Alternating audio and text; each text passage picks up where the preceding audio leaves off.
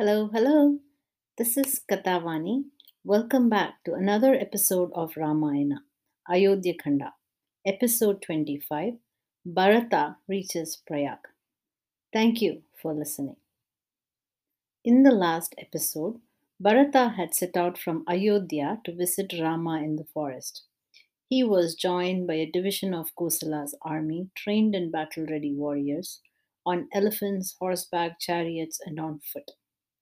It was customary for a king to be surrounded by numerous warriors as a show of strength to protect the king and his kinsmen, and Bharata wanted to return home to Ayodhya with Rama in a way that befit a king. The royal expedition was accompanied by multitudes of Ayodhya Vasis. The queens, gurus, and other advisors and ministers joined this procession to the forest as well.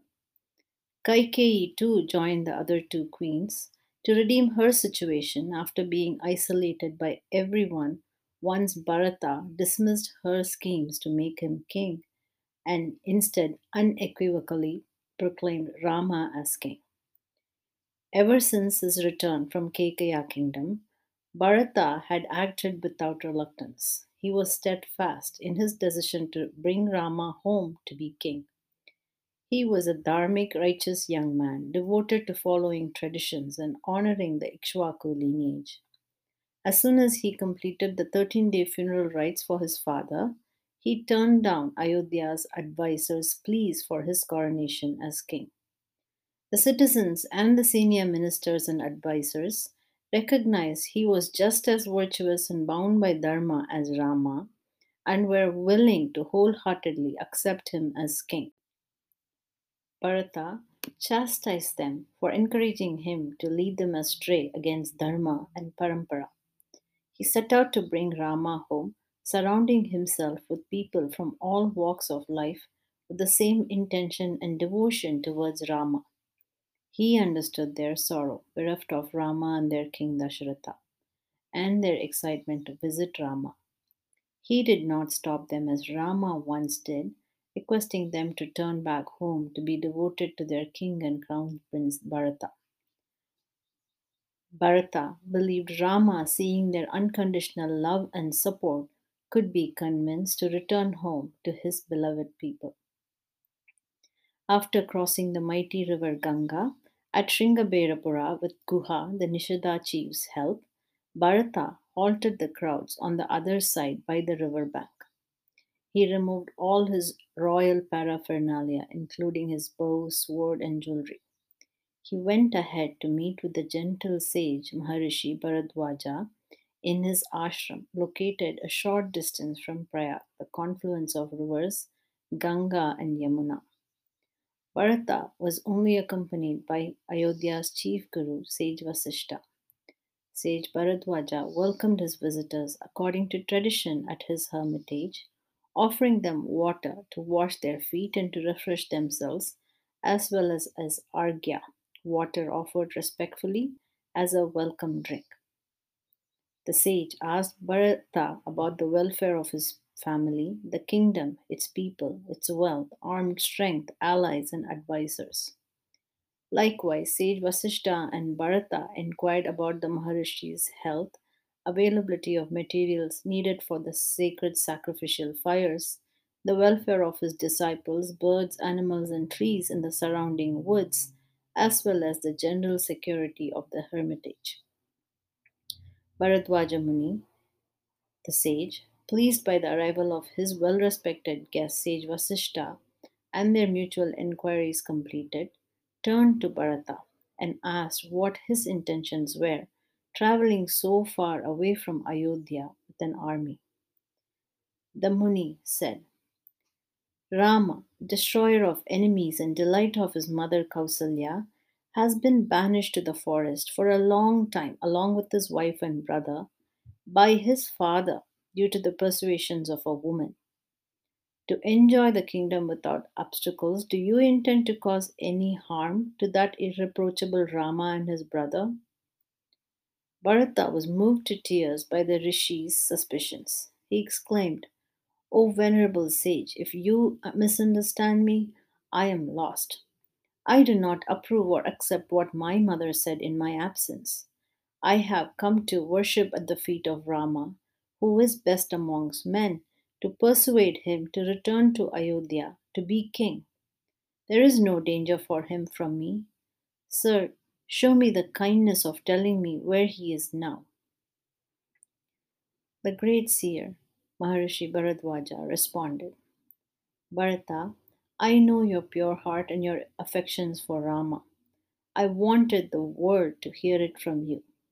Your conduct, self restraint, and devotion to the virtuous is in keeping with those born in the dynasty of Raghuvamsha.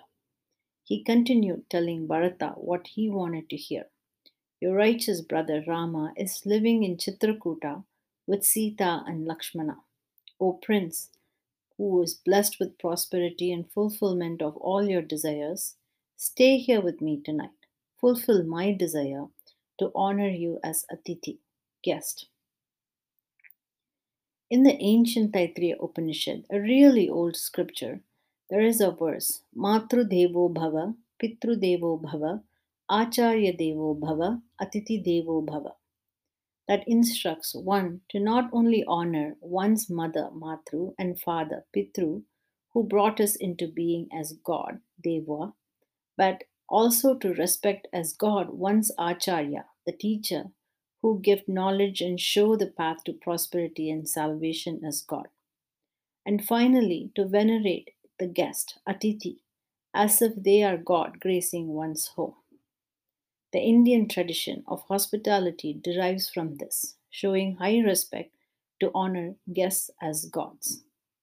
Maharishi Bharadwaja recognized Bharata as a Uttama Purusha, a noble man, who was ready to renounce the crown that had come to him. The rishi considered it a duty to honor him and wanted to host a feast in his honor as his Atiti guest. He saw in young Bharata the same selfless goodness he had recognized in Rama a few weeks ago. The young Prince Bharata accepted the Maharishi's suggestion and decided to stay in the hermitage that night. Bharata left his massive entourage by the river bank, not wishing to impose and hinder the ashram activities. The sage asked Bharata why he had halted his retinue far away and welcomed them to his hermitage. Bharata informed him how it wasn't right for a prince to disturb the peace of an ascetic's ashram, especially when his entourage included an army with elephants and horses that may unknowingly wreck the ashram, the hermitage. Bharata politely declined the rishi's generous offer for a feast, saying, The water you gave to wash and drink, the argya, in this forest has fulfilled me as if it were a feast. The respected sage responded likewise. Bharata, I know with your heart filled with love, you are content with what is offered you. It would please me to provide a feast to you and your followers. Let everyone, your kinsmen, the army, and your followers be brought here.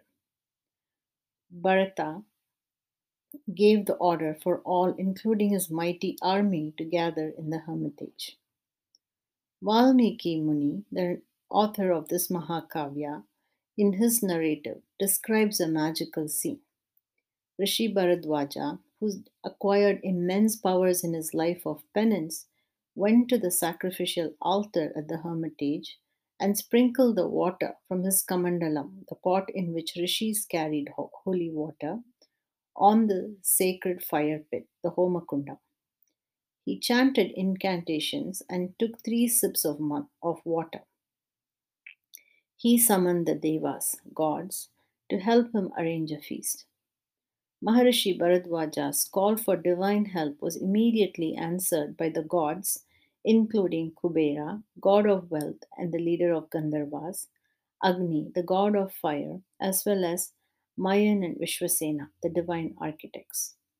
The architects, directed by the sage, transformed the entire area to house the huge crowds from Ayodhya, as well as created spaces for the feast. Valmiki Maharshi describes the paradise, a festive fairground in the hermitage. Under extravagant tents and canopies, varieties of food, juices, grape wine, date palm wines were ready to be served. There was a gentle, fragrant breeze, garlands of flowers and fruit-laden trees that appeared out of nowhere. Gandharvas and Apsaras from the other worlds appeared. The citizens and Ayodhya's army were outnumbered by the heavenly attendants who satisfied and served all their needs and desires.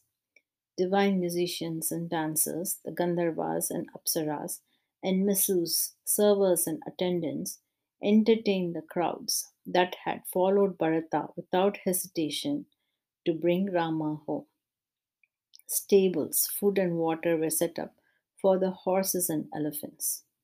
Bharata and his companions were wonderstruck by these impressive sights that quickly sprang up around the humble hermitage in the scenic forest. While Bharata only thought about Rama, his followers, wearing garlands of flowers, indulged in the festivities, singing, dancing, laughing, and drinking fruit juices and wines. The Rishi Bharadwaja honored his guests as they desired, with material and sensory pleasures. Ayodhya's army and citizens fell under the spell, wishing these festivities to never end and content to stay right there in the hermitage, drowning in these material indulgences, forgetting their duties in Ayodhya and elsewhere. As the night wore off, the Gandharvas and Apsaras, the divine musicians and dancers, departed, and the magical scenes from the previous night's festivities disappeared. The crowd stirred in various parts of the hermitage, and now, even in their inebriated state, remembered their purpose to visit Rama. With the first rays of dawn, Bharata and Shatrughna approached Saint Bharadwaja. They asked for the directions to Rama's ashram. The kind sage once again gave detailed directions to find Rama's hut at the foothills of Chitrakuta mountains near the banks of river Mandakini. As they prepared to leave, the queens approached the Maharishis to pay their respects. Bharata introduced them. O Bhagavan, respected one, this Devi, lady, you see, who resembles a goddess and whose frame is emaciated by grief and loss, is the principal queen of Ayodhya.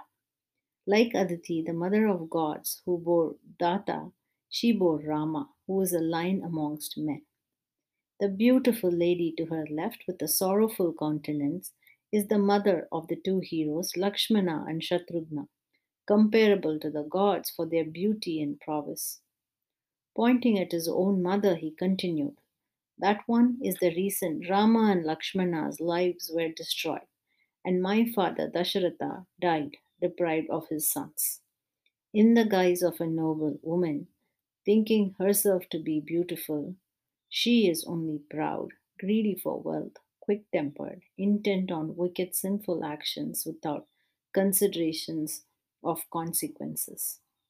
Know her to be my mother, Kaikeyi, because of who I am faced with this current calamity. The wise Maharishi Bharadwaja replied gently, with foresight and wisdom. Do not fault your mother thus, Bharata, for events beyond her control. Rama's exile will bring happiness to many in the future. His banishment from his country will benefit Devas, Dhanavas, good people, and enlightened sages everywhere. Bharata and the queens worshipped the sage before leaving, and with his permission, Bharata ordered his army to depart the hermitage for the Chitrakuta mountains. The large procession excitedly set off on this last leg, shaking off their exhaustion, and entered the dense forest. They cleared a path as they advanced, with the elephants, horses, chariots, and palanquins lumbering through the forest, kicking up dust and immense noise. The wild animals of the forest, the elephants, gazelles, deers, monkeys, and birds, their peace disturbed by this large crowd, quickly moved out of the way, shrieking noisily. The Ayodhya procession continued on undaunted, taking in the beautiful wild scenes they passed, energized and intent on getting to their destination. After covering a great distance, crossing the river Yamuna, they saw the Chitrakuta mountains in the distance.